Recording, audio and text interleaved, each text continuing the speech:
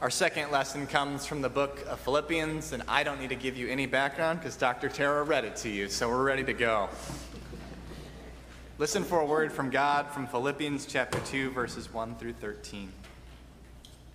If then there is any encouragement in Christ, any consolation from love, any sharing in the Spirit, any compassion and sympathy, make my joy complete. Be of the same mind, having the same love, being in full accord and of one mind. Do nothing from selfish ambition or conceit, but in humility regard others as better than yourselves. Let each of you look not to your own interests, but to the interest of others.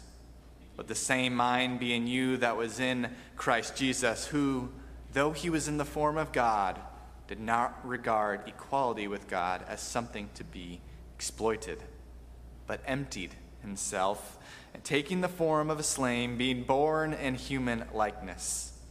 And being found in human form, he humbled himself, and became obedient to the point of death, even death on a cross.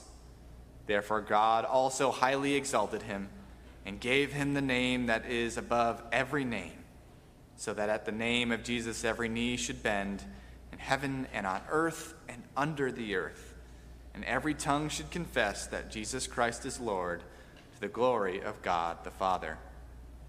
Therefore, my beloved, just as you always have obeyed me, not only in my presence, but much more now in my absence, work out your own salvation with fear and trembling, for it is God who is at work in you, enabling you both to will and to work for his good pleasure. This is the word of the Lord. Thanks be to God. Let us pray. Lord God, may the words of my mouth and the meditations of all our hearts be pleasing in your sight, for you are a God who is always with us, holding us and giving us strength. We pray this all in your name. Amen. This relationship that the Apostle Paul has with the church of Philippi is something special. The book of Philippians, possibly more than any other book or letter in the New Testament, is one of love and encouragement.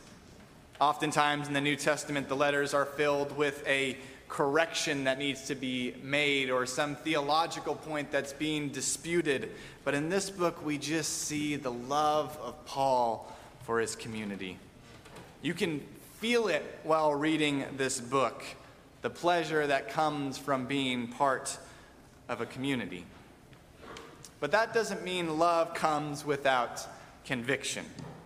Have you ever been around someone that so deeply loves, that is so filled with grace and compassion, with everyone that they interact with, that you just feel that something in you needs to change also?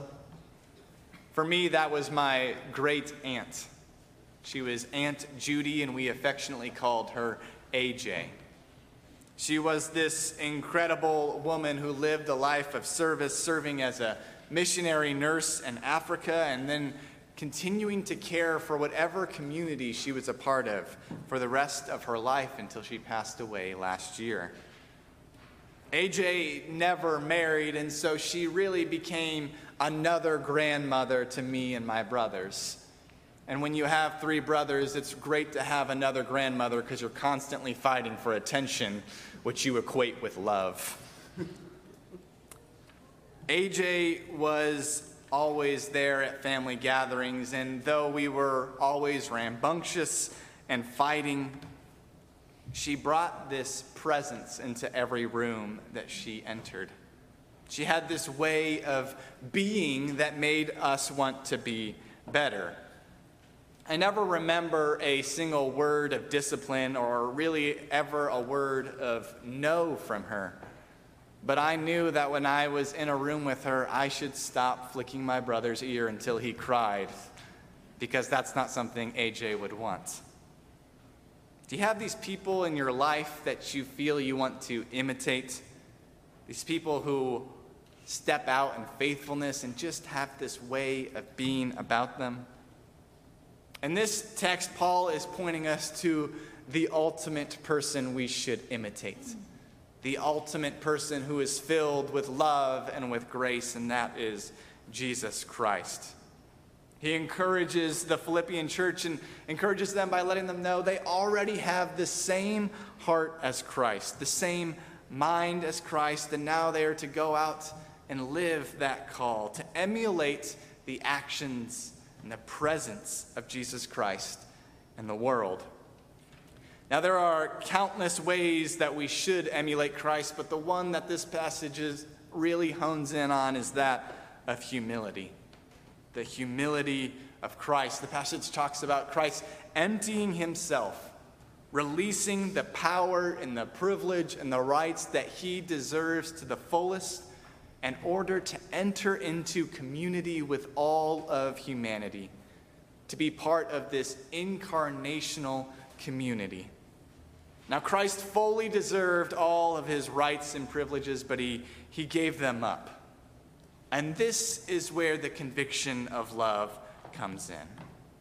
What are the perceived privileges and rights in our lives that we hold on to that are hindering us from loving others, that are hindering us from bringing peace and shalom into the world? When we honestly look at ourselves, what in humility can be removed so that we can enter into community with humanity? What is preventing us from making the connection from our thoughts and our prayers to our actions in the world? Are we holding on to our perceived right to consume as much as we want because we've earned enough money to do so? That perceived right that I have earned all this money, so I should buy as much as I can? Or maybe an act of love should be giving up some of that so that all families in the community have enough, or even the next generations have enough resources to thrive. Or perhaps we have this perceived right to buy a firearm exactly when we want it, instead of maybe a waiting period or a universal background check, in the hope that our communities can be more safe. What an act of love that could be. Or maybe your perceived right is the one that I struggle with all the time. And that is that my perceived right and privilege is that all my time belongs to me. All my time is mine. And so I deserve to have at least 2 hours a day where I do absolutely nothing but exactly what Brett wants to do. When instead that time could be used to gather people, to serve on a board in the community, to reach out to someone who is lonely. What an act of love that might be. Or maybe it's our perceived right to spend as much time on our phone as we desire, checking in on the stories of others through social media and articles, instead of reaching out to other people, asking how they are, checking in, praying with them, hearing the stories within our own community. To love is to give something up.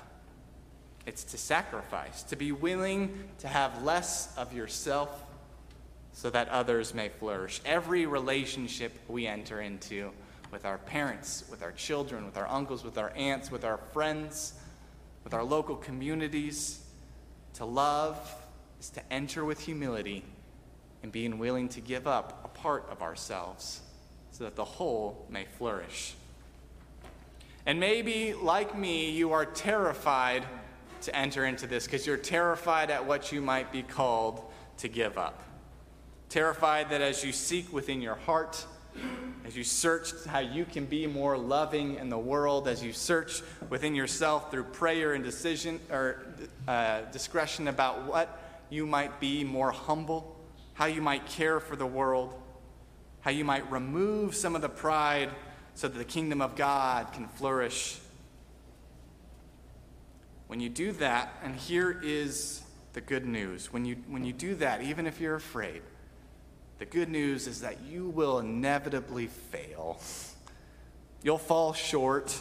You'll forget. You'll get busy. You'll mess up. You'll fail over and over again as you seek out to be humble in the world. I literally, while I was writing this sermon, as I was immersed in the text of humility, I felt this call to reach out to someone just this weekend, to reach out and see how they were, to invite them over. And I literally thought, nah, I'm going to watch 4 new episodes of Stranger Things because that just came out instead. But here's the good news. Here's the real good news. That when we fail, when we miss the mark, we don't need to meet ourselves with guilt or frustration or anger because those things lead us to paralysis, to give up. Instead, we come back to the person of Christ, that wellspring of grace that never runs dry, so we can be renewed, so we can confess, be healed, taste love, and go out in the world and try again. I have another week to reach out to that person in love and humility. Christ gives us the power and the redemption to continue working in the world. So, church, let us be imitators of Christ, seeking to make ourselves less so that love and God can flourish in the world. May we be more humble, looking at what privileges and perceived rights we can give up so others might know love. You know, the word Paul uses that's translated as humility was not the same thing that we think of as humility in Greek culture. Humility in our culture is something we really revere. It is a virtue. But in Greek culture, it was a servility. It had a sort of cringy submissiveness to it. But Paul still uses it because he's connecting humility to the story of Scripture. All throughout the Old Testament, the story of Israel, there is an attitude and a proof and stories over and over again that when you are humbled by God, when you're brought low, when you're humble in your actions, you get to see God's work in the world. You get to see God's salvation being worked out in ways over and over and over again. So let us be convicted. Let us be humbled. And let us go out into the world and put ourselves in positions to see the beautiful, redeeming, life-giving work that God is already doing. God is already making and remaking, cultivating and growing grace and mercy throughout the earth. And we have the incredible privilege to be a part of that. Thanks be to God.